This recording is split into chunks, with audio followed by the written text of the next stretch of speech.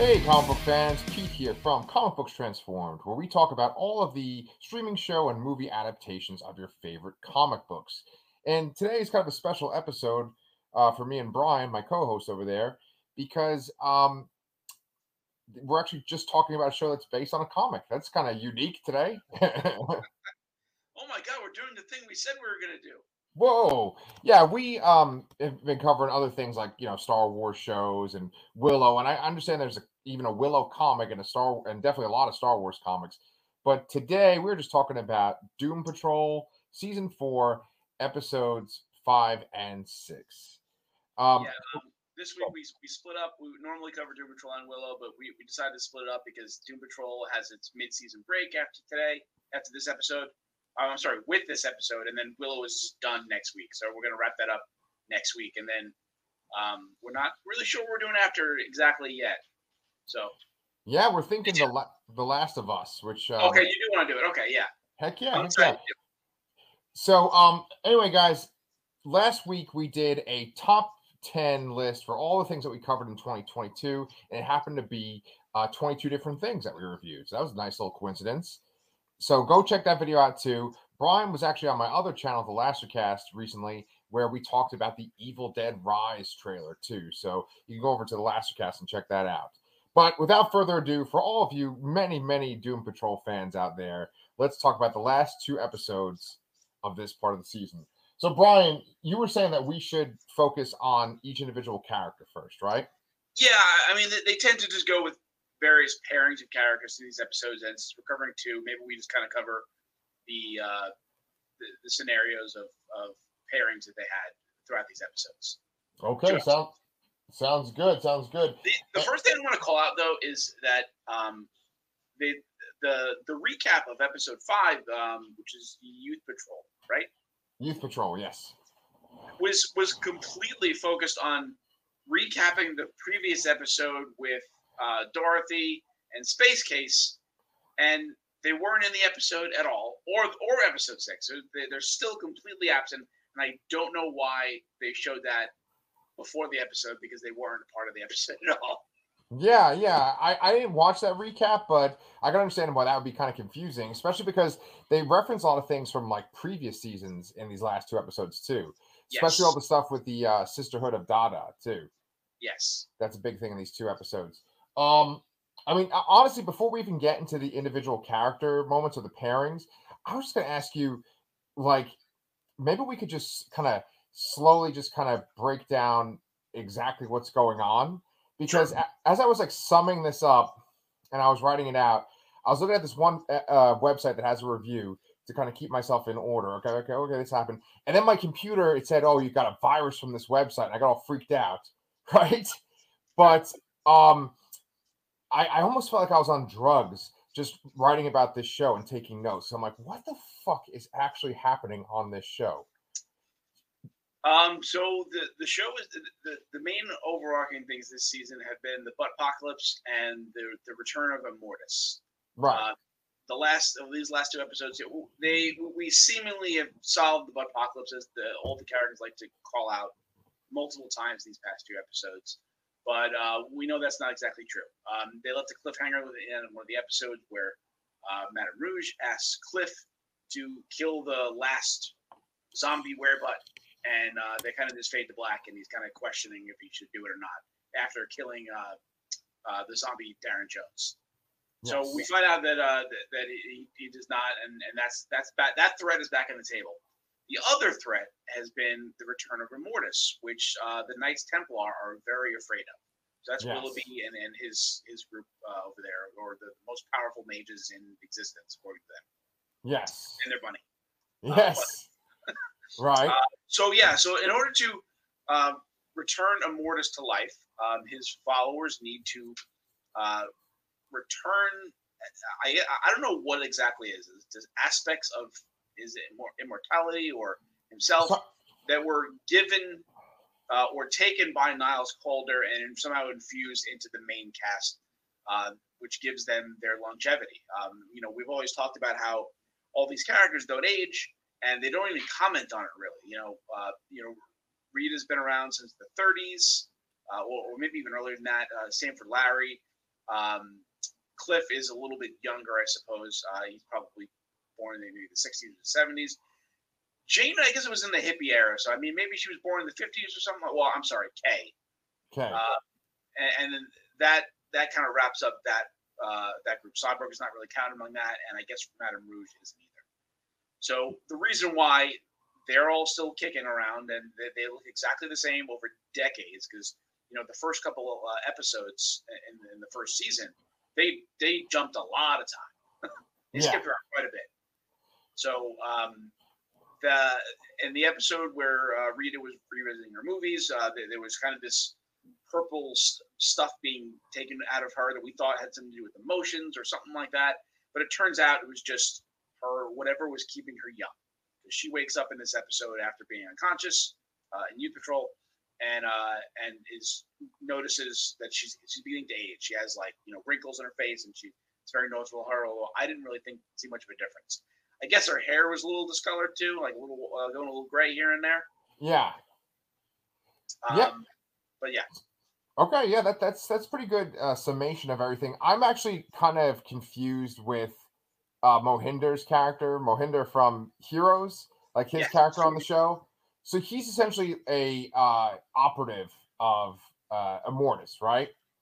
Yes. So Immortus has basically promised the people working under him whatever they wanted. He's going to rewrite history or existence and give them exactly what they want. And what Mr. 104 wants is to just be a stable person. He doesn't want his molecules to, I don't know. I don't know even what was it? Is this going to explode or? Yeah, dude, that's what I'm talking about. It was like very confusing because they had these like flashbacks where Larry would see himself in the ant farm and they would like take off his protective gear and it would kill the people that was around him. And then I think they would do a similar thing to what's his name's Dr. Mr. 104. Yeah, he's kind of almost like Metamorpho in the sense that he can control the elements on the elements. Yeah. Which I think is funny because I think originally he was Mr. 103, and then they added another element, so it's 104. But now technically there's I believe it's 118 elements on the periodic table, but they haven't changed his name, I guess. Okay, so like they were both prisoners of the ant farm. So like in this world, in this Doom Patrol world, there's definitely like people that are like mutants, and I think they are metahumans, just like they have them in DC, right? Yeah. And they just kind of focus on the really weird ones on this show, and they're all many of them were prisoners of the ant form or the Bureau of Normalcy, right?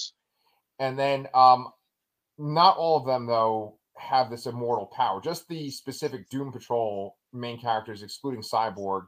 And then Madame Rouge, the reason why she's young is just because she used a time machine, right?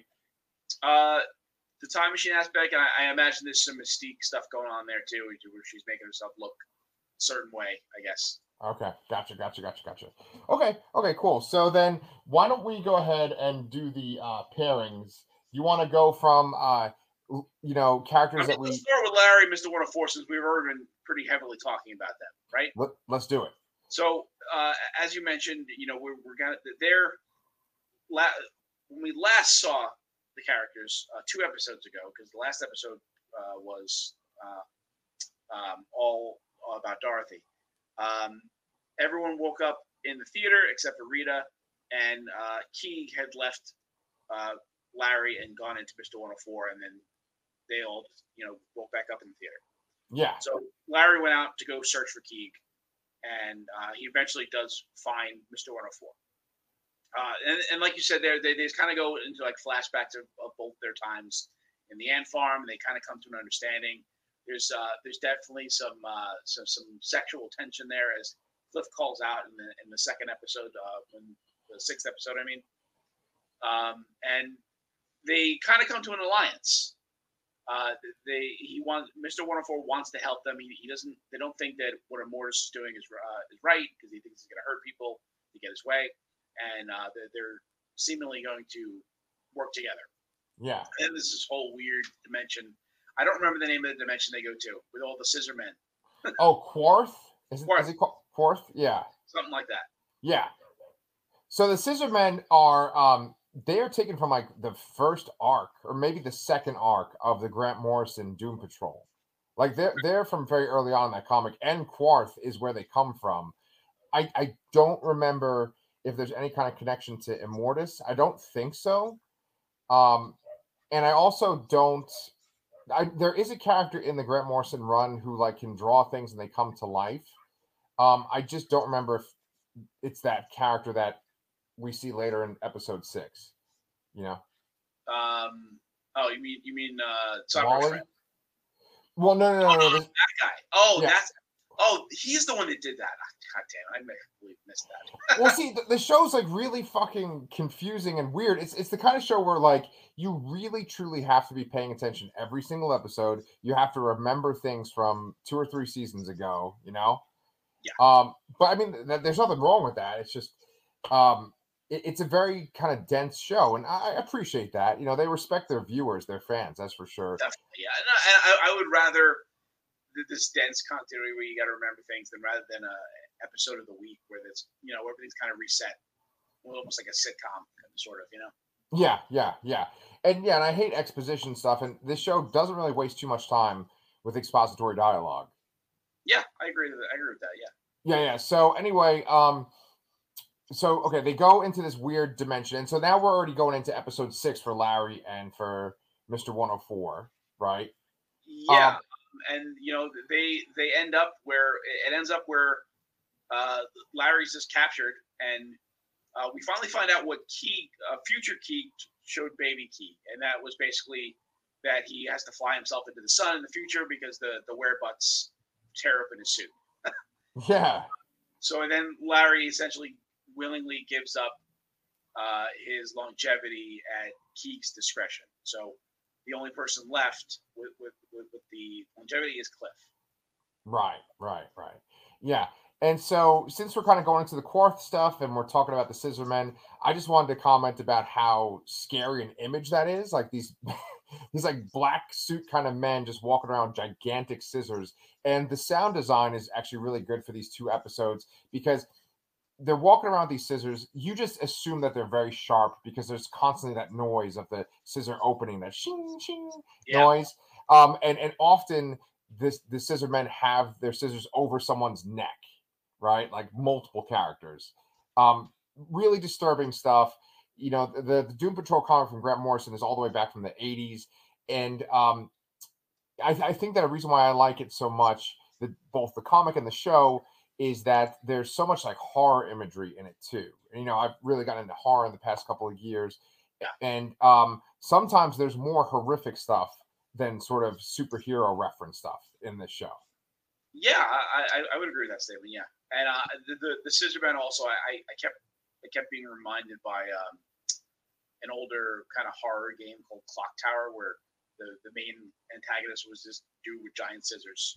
Oh shit! Okay, that's cool. What year did that come out? In the 80s? No, that was a PS1 or PS2 era game, so it was probably late 90s. Oh, okay. Yeah. Or maybe early 2000s. Yeah, but it's just all this batshit crazy weird stuff that Grant Morrison imagined, and they just put it into the show. It's really impressive, like what they put into this show. Is there anything else that you want to say about Keeg and Larry and Mr. 104? No, actually, the last thing I want to say about I don't remember what happened with Mr. 104. I know Larry went back into the portal after coming home to the mansion. He went after Key, but I don't know what happened to Mr. 104. I don't think he went in the portal. I mean, did he stay in the mansion? I think he might have. Yeah. I don't know we didn't see what happened to him, so I'm curious where he went. Yeah. And if maybe he's going to get eaten by the werebutt. Yeah. It's so funny because like the actor that plays Mr. 104, I remember him as Mohinder from Heroes. This is gonna sound weird, but like I think he's like really attractive on this show. Like I think they're making him really attractive, and I'm like, I don't remember Mohinder being such a like leading man kind of guy. They kind of played up Mohinder's sort of nerdiness on Heroes. Yeah, he was like a nerdy scientist, always talking about his research. Yeah. And yeah, they're definitely playing up his being a attractive love interest for Larry, which is something that he needs in his life. Agreed. He feels like he lacks. Yeah. Well, you know what it is? It's like I was talking about the sound design for this show. The cinematography for this show is very good too. It's just sort of more dynamic than your typical comic book show. And a lot of the stuff, especially like the MCU stuff that we cover on Disney Plus, it's definitely more interesting to look at, right? And it's funny because they even make like a reference to Tim Burton at one point, like Cyborg's friend. Someone says like, "Oh, these Tim Burton rejects," and they play into that. What's that? I think Cliff said that. Oh, okay. Well, yeah, one of them. You know, everyone makes fucking references, right? But you know, they're playing into that sort of gothic side that DC had for a while because of those Tim Burton Batman movies. And it's just like a lot more interesting to look at than most of the stuff that we cover on this channel. So I think that's why I was noticing how attractive Mohinder was, or Mr. 104, because they do all these images of him, like it looks like something out of like a 1950s sci-fi movie or something, where he's like this, you know, wearing this suit and standing on a hill or something. And a lot of times when I look up imagery to use for thumbnails and stuff for our show, it's him that they use. Interesting. Yeah, I guess I should stop like having some sort of man crush on Mohinder right now. We can move on to the next pairing. So, do you want to do Rouge and Rita?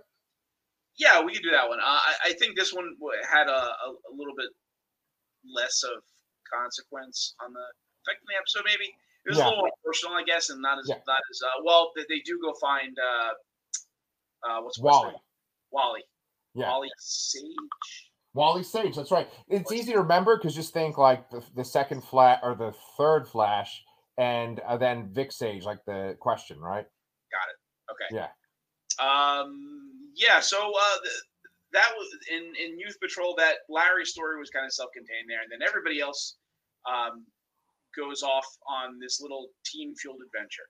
So Rita wakes up and feels herself aging. She looks older, and she goes rifling through Miles' stuff to kind of find something to help her look younger again. And she finds some weird curse thing, and it happens to affect everybody in the room that's there. So, you know, the whole gang minus Larry, essentially. Right. And they all turn into teenagers. For some reason, Cliff is a cowboy. Yes. It's I great, don't know why man. Cliff's a cowboy exactly, but, you know, everybody's got braces and glasses and Jane's like a hippie, I guess. And they go to try and they're trying to go find Willoughby's mentor, his mentor, to help reverse the hex because it was an untested thing. And they get sidetracked by some people hanging out behind a gas station. Right. And then this everything goes to hell because everybody goes their separate ways. Rouge and Rita go off on their own there, and they eventually just have this kind of bonding moment where Madame Rouge has this really great line of dialogue about how she feels, and I know you kind of wrote this out in your notes. I don't know if you have any more comments on it than I did, but yeah, she's essentially confessing how sorry she is to Rita and how she feels about her own life and then the mistakes she's made. And she doesn't know how to move forward, essentially. Right. I was not really a fan of Rouge last season. I've said this a couple of times. But this season, boy, am I like a complete 180. I think that they really have played up the character. And the one line that you said I wrote down, it's this. My mother used to always say that heartbreak stains the soul. Well, I believe that to be true, except for me, it's different. It's like a void, a chasm, standing between me and any hope of finding a true, meaningful connection. Maybe that's why I'm the way I am. Maybe by now I am the chasm. That is a really well-written line for a comic book adaptation. I don't think that the Madame Rouge character has any kind of line like that in the comics. She's not really in the Grant Morrison run as far as I've seen. But it's a really pretty way of saying basically I've lost my soul. Like my actions have cost me to lose my soul. And I just think it's really well written and it sort of elevates the show. There's one thing we should also point out too, is that she looks like herself for the majority of the episode. Yes. And she claims that she didn't breathe in the smoke. And then later on, we find out that she actually did. She just like changed herself to look back like her normal self. A la Mystique. A la Mystique, very good. And so there's this great moment where her and Rita are sitting on the bench, and they both are like teenage girls, and it's after they've sort of had this catharsis. So, really great stuff. This episode in general, once we go over to the Cliff and Jane stuff, and it kind of ties in with Cyborg in that episode too. There's just all these moments in this Youth Patrol episode where the characters are just sitting, sometimes often just staring into space or like talking to each other. And it's just this moment, a lot of moments of like pondering things and asking questions about themselves. And it's just so fucking good. It's better than some kind of random fight you could just shoehorn into the story, Yeah, I mean, there's been very few actual fights over both of the show. It really is just a lot of dialogue and character development, which I fucking love. Yeah.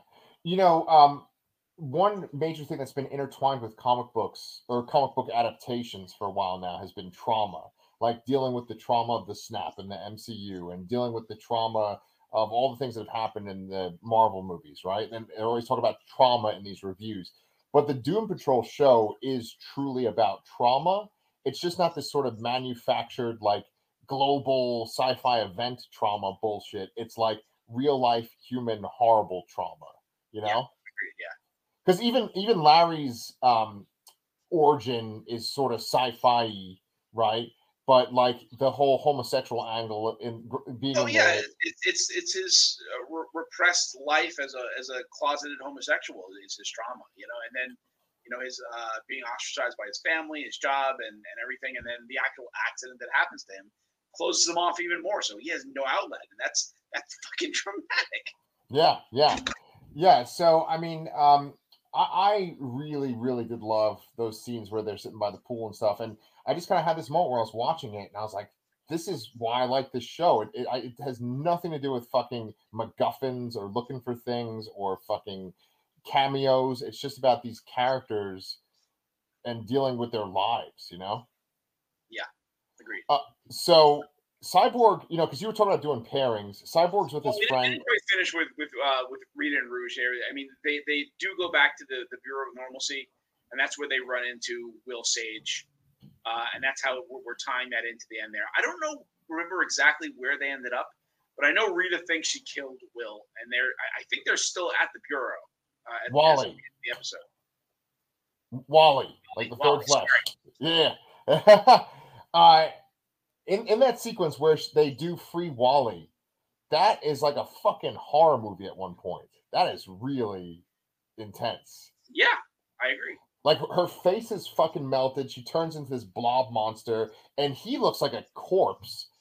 All of a sudden, she's like rolling towards him like Critters 2, and he's screaming as he's being engulfed by this flesh ball. I was like, holy shit. And again, speaking of trauma, in regards to Rita here, I mean, this is the person that actually pulled the trigger, I believe, with killing her. What the fuck was that guy's name now? Like her love interest from the last season in the past.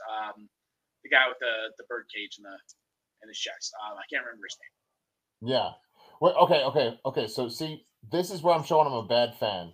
So Wally is not that guy? He's not the birdcage guy? No. Wally's the one that killed him. That actually pulled the trigger and killed him, I believe. Oh shit. Okay, well that's fucked up. That's why she was. That's why she has that kind of anxiety attack there, and she turns into the blob form because she just can't handle it. Oh, okay. I took it as she felt guilty for his death, and so she was overwhelmed by that. But okay. That's even better. So that makes this guy much more villainous than I was thinking. Yeah, I mean, and clearly we see that at the end of the episode. It's one of the last things we see. Episode 6, yeah. So I think the way it ends is Rita has lost her longevity. She was the first one to lose it. She turns into a blob, but then she's able to get back to her regular form, and then she's under the impression that she squashed Wally and he's gone. Yes, I think so, and I think they're still in the Bureau, and the alarms are going off. Right. Okay. So that's the end of episode 6. The episode 6 is really great because it's like every storyline sort of builds up to this cliffhanger point, and then there's this sort of oh shit moment. So it is a good stopping point for like a mid-season finale. Yeah, but I what I find really interesting is that I feel like this is the kind of convergence that we would get at the very end of the season. You know, like the end with like the Candlestick Maker or Mr. um, Nobody. Mr. Nobody in the first season. Like this feels like more like that. But I suppose that just means that the back half will be about actually facing Immortus. Yeah. Rather than just bringing him back. And so I had a question for you with that. Who do you think Immortus is going to be? Do you think it's going to be like a completely different actor that we've never seen, or is it going to be someone that we have seen before? Well, the comic version of Immortus is this kind of like scrawny, bald old man who's like a general and he's been alive forever. Right. I'm curious how they're going to cast this. Yeah. They have took some liberties with casting some of the villains in the past year. Yeah. So it's possible they'll go some, but at the same time, they've made some fairly accurate ones too. Like Gargax was like very comic accurate. The Space Case's dad too. Well, Terminax, I guess. Yeah. Very comic accurate. The Living Brain, even like the robot body he was in, like a lot of things led there. But you know, Mr. Nobody, I guess, was a little different. Mr. 104 is different. He was just like a older white looking dude. Yeah. So yeah, they occasionally will just completely change something, but they'll also keep it exactly the same. So I'm curious. I mean, right now all we see is kind of like a statue with glowing purple lights right now. That's all we really see of what Immortus is right now. So whether they give him a form or not, I'm not sure. You don't think that he might come back as Niles Calder? Like it might be Timothy Dalton? No, I don't think so. No? I think that he's gone from the show. I don't think he's going to come back. That's Timothy Dalton. He was at least at one time he was a popular actor. I mean, he was James Bond. Yeah. Okay. Yeah. And he's on Penny Dreadful, which I also love too. Yeah. So I think maybe that his exit from the show in season 3 was this it. Like I don't expect a cameo from him again. Okay. All right. Won't put any bets on that then. That's fine. Oh, wait a minute. You know what though? Wait a second. Isn't that what Dorothy's like goal is just kind of like get, just talk to her father and just like let everything out? I don't know. Maybe you're onto something. There also was a picture of him in the, Bureau of Normalcy too. There was? Yeah. At one point, Rita looks on the wall and she's like, Niles. She sees a picture of him on the wall. Ah, okay. Yeah. So yeah, you know what? Maybe that's how Dorothy gets roped into this later on, because that's what she's looking for. She just wants to talk to her dad and let out everything she kept in and never got to say. Yeah. So that would be a way to sort of do that, maybe, or confront it at least. Yeah, I think it's a potential. I haven't heard anything about Timothy Dalton returning, but I think that if they wanted to have some like gravitas, if like this is going to be like the final season, that'd be a great way to make it all kind of full circle and like up the stakes. I mean, I think in general the loss of the character's longevity is a great full circle kind of thing, and this would be a great place to potentially end the show. Yep. And I think, which I think it will be ending, unfortunately. But yeah, I mean, based on the comic origin of General Immortus was that he drank some potion to extend his life, and he hired Niles to create something new. But in this sense here, Niles has taken something from him, so in order to further his experiments here. So I'm curious. I think that's a possibility. I'm not completely ruling it out because I still do think that it's a long shot to have Timothy Dalton come back, but it's not a bad idea. Okay, what about this? What about James Gunn? Okay. Yeah, he does like the show. Because isn't the whole idea about Immortus, they're talking about like he basically comes back and he can like reset everything? Yeah. That would be kind of funny, wouldn't it? That would be a very funny joke, and James Gunn has already appeared on Harley Quinn, the animated series. So. Oh yeah, that's awesome. Okay. That's himself. Yeah. That's awesome. Yeah. Well, so before you were talking about how some characters are comic accurate and some characters have been changed. One character that's a great example is Shelley Byron, who was a man in the Doom Patrol comics, the Fog, right? Yes. Right. So the Fog or Shelley Byron on this season has been kind of alluded to. Jane wants to get with her, right? Like Jane feels this attraction towards her, and she's kind of seeking her out for a few of the episodes. And so this could kind of bring us to Jane and Cliff.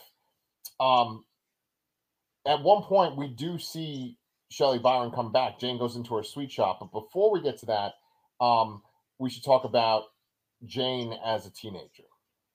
Yes. So, but the things I want to say about Jane here is that Jane is looking for purpose beyond Kay. She thinks that she feels this attraction to Shelley or the Fog, and she wants to explore that. But at the same time, she doesn't feel like it's her place to do that because it's not her body. And I think that's a really interesting angle to have. The other aspect of this, you're talking about Jane as a teenager. There was a line that she mentioned that she came after what was her name? Miranda. She was created after Miranda was like gone, which I don't think we knew. So this was essentially Jane's first time actually being a teenager. So she didn't really know what to do. So she while she's really high, potentially hallucinates Kay, and who kind of gives the okay to move forward with a relationship, and that because saying it's our body, but she still gets cold feet, and ultimately, and then she does leave the Fog sweet shop, which I guess you could just get to from anywhere because I don't remember how they got there in the first place. Yeah, that was one of those episodes where they're just sort of like walking in the woods, and then all of a sudden they kind of stumble upon these. Yeah, but it looks like when she left, she's just like immediately in her room. yeah. I know. Yeah. I didn't follow that. Yeah, it's probably like another dimension or something like that. But like, and this show's chock full of other dimensions. That is one of my favorite parts about this show is the philosophical component where it's like, okay, Jane is just essentially a survival mechanism. She's a personality that was created by Kay so that Kay could deal with her sexual abuse. And that's such a weird kind of philosophical fantasy sci-fi concept to be like, well, you never had a teenage existence. You're an adult, but you never were a teenager. Now you get to be a teenager. I love that. I also love the idea of like, I'm just a mechanism. I'm just a personality to keep this woman alive. I don't want to use her body for my own pursuits. I think that's so like unique. I don't really know if I've ever seen that in a story before. Yeah, the closest thing I can think of is Psylocke from X-Men. Yeah, that is a good. Braddock is forced into the body of Quanon, and there's some guilt over there, and even though now they're separate beings and all that. Yeah, that's the closest thing. But I really like this angle the story is taking, and they also I found it interesting that in the underground, all of the personas were doing the puzzle, and I think we're going to ultimately see Jane complete the puzzle as Kay kind of foresaw. Be the only one that can actually finish it because it also seems like she has a lot more pieces than the others did. I agree. But I still think she's going to be capable of doing it. I agree with you on that one. I actually, while you were saying that, I did think of another example of a situation like this. There's the weird scenario in Wonder Woman 1984. Okay. And this is almost like the antithesis because that was one of the big complaints about that movie was that essentially they were just using the body of some random guy. Yeah, that still is really weird. Yeah. So it's almost like the antithesis where she's like, I can't do that. This is not my body, Yeah. So yeah, you mentioned that one hallucination part where she's by the pool. I think that was maybe my favorite scene in both of these episodes. I just really liked. I'm gonna one up you there. Okay. I think that my favorite scene was was it after that? I don't remember where it was, but Cliff is talking to Jane in her room. I think Takes off. after the fog, and he takes off the glove. It's after that. He says that you are capable of love and worthy of love, and he takes the glove off that he's trying to reserve for, touching his grandson, and he does it to show that people care and that about Jane, regardless if she thinks he deserves it or not. Right.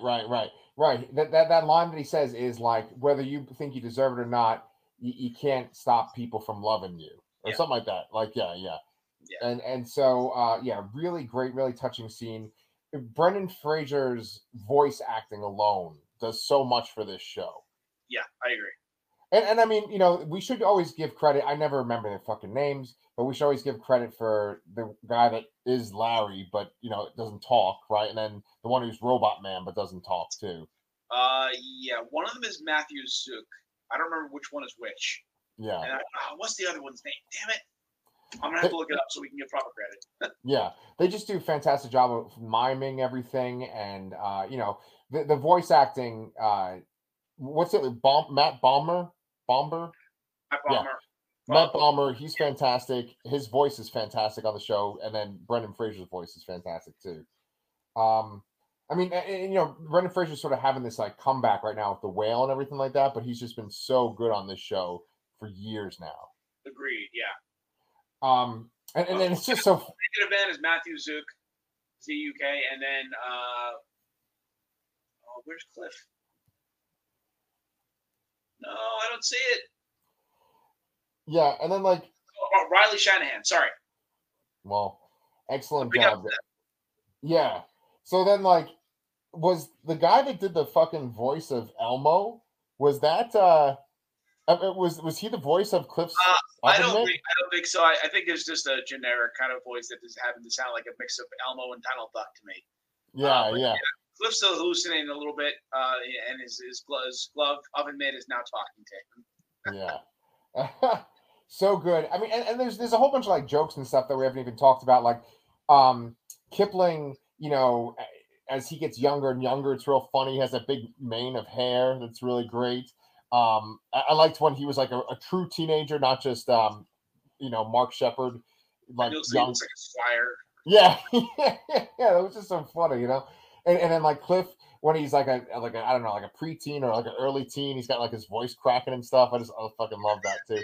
So good. I also love the visual gag of him just like mainlining drugs and directly into his brain. Yeah, ditto. And then one other thing too is that the show always kind of feels like a little bit behind. Like it almost feels like it's from the 90s. It doesn't mean that like the quality is not good. It's just that's the era it feels like it's from. It feels like it's from that Grant Morrison time. Yeah. So when Jane calls one of the kids Euphoria, that kind of actually like took me out of it. I was like, oh. I didn't even remember that line, to be honest, but yeah, I can understand that. Yeah, it was when the kids were like behind the gas station smoking or whatever. Okay, so when they first met them, okay, yeah. Anyway, so we didn't cover Cyborg and his friend yet. Yes, so Cyborg also gets turned into a teen, and he decides to go swimming, I guess. Yeah. And ultimately, he's kind of just going back to that he abandoned his friends after his accident. And as he gets younger, he decides to go back to Detroit on his own, and he goes to visit his friend because he didn't know where else to go. Yeah. I don't really know what to make of that. I mean, like, I guess, he could have stayed with the group. He could have went to see his dad, I guess, but he went to go see his friend anyway. So I don't really know why that happened. I don't really have any insight into why that choice was made.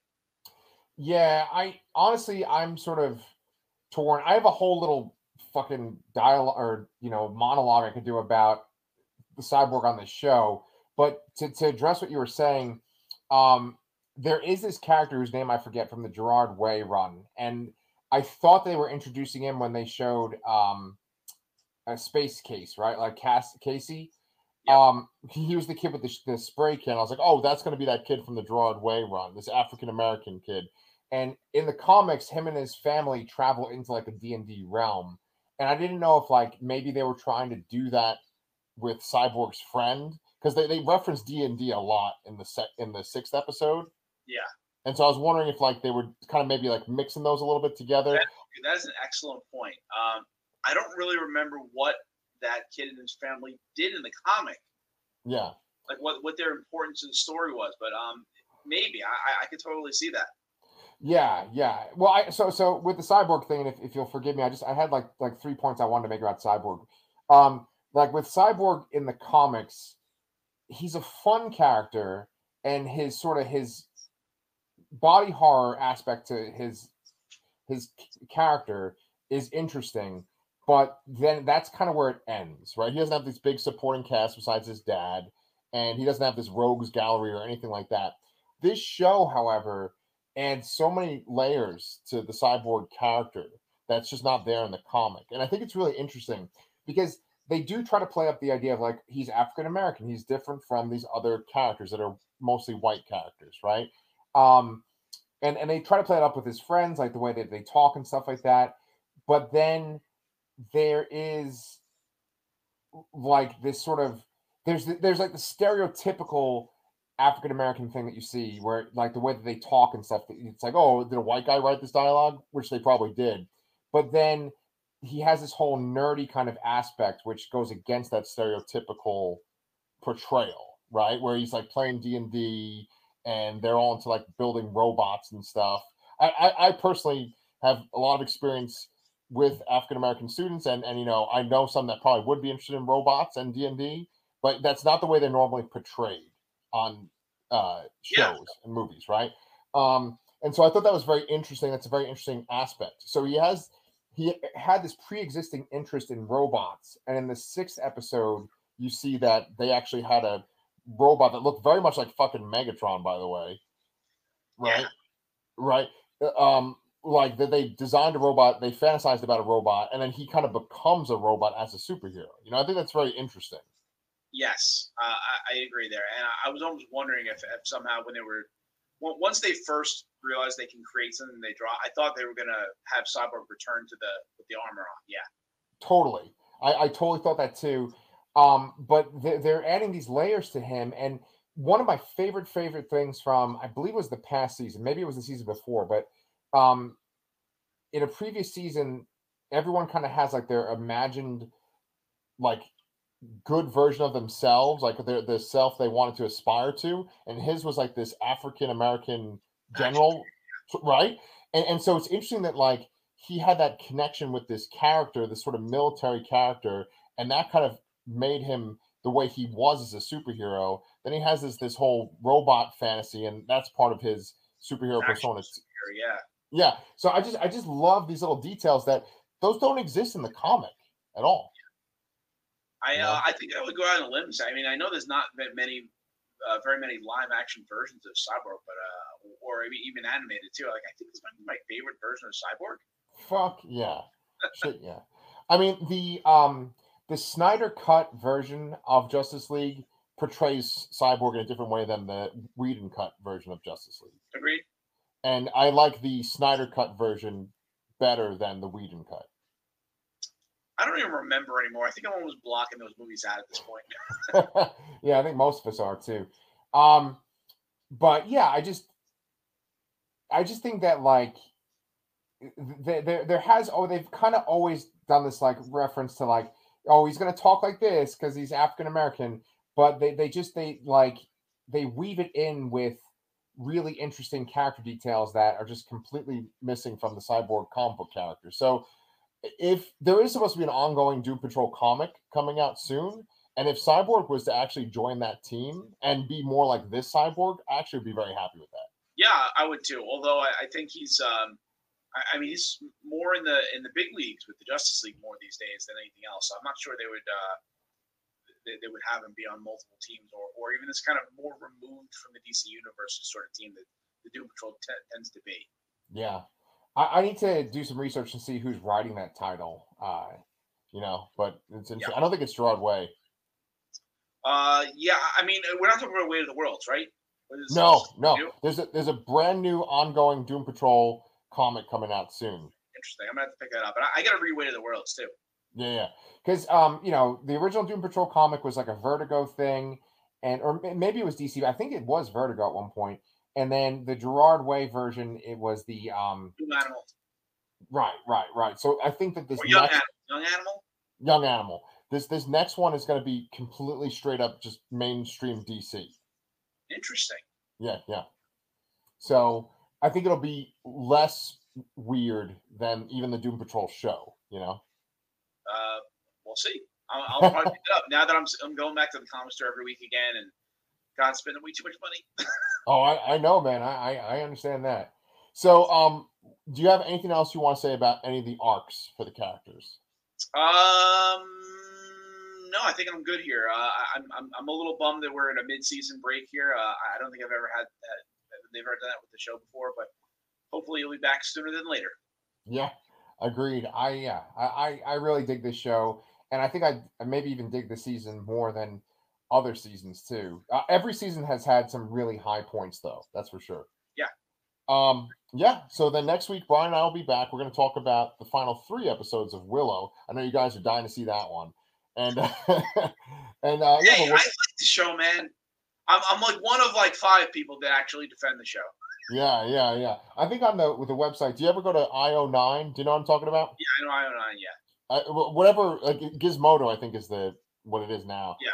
I think they're actually big fans of that on there. So yeah, I mean, like, there's definitely flaws to it, and I really didn't like episode 5 at all. But I don't know. There's redeeming things there that I'm enjoying. That I look forward to watching it every Wednesday, and I'm based on the general fan reaction of it. Like, I know it's not going to get renewed, and I know it's going to be some crazy cliffhanger or something like that, and it's never going to get answered. Yeah. I think you're right about that. But if you guys have suggestions on what else Brian and I can cover, like we said, we're going to try to do The Last of Us coming up. I had some interest in doing maybe some of those DC animated movies too. Well, sure. We'll see. All those got removed from HBO Max. Wait, for real? Yeah, we were talking about Super Sons, and that just got removed from HBO Max. The fuck? Jesus Christ. Okay. It's craziness. So yeah, but we're here. This is actually our first video together for 2023, right? Yeah. So we're here for all 2023. Brian and I get together every week, and we'll be giving you more reviews of comic book adaptations. We'll see y'all next week. Cool, man.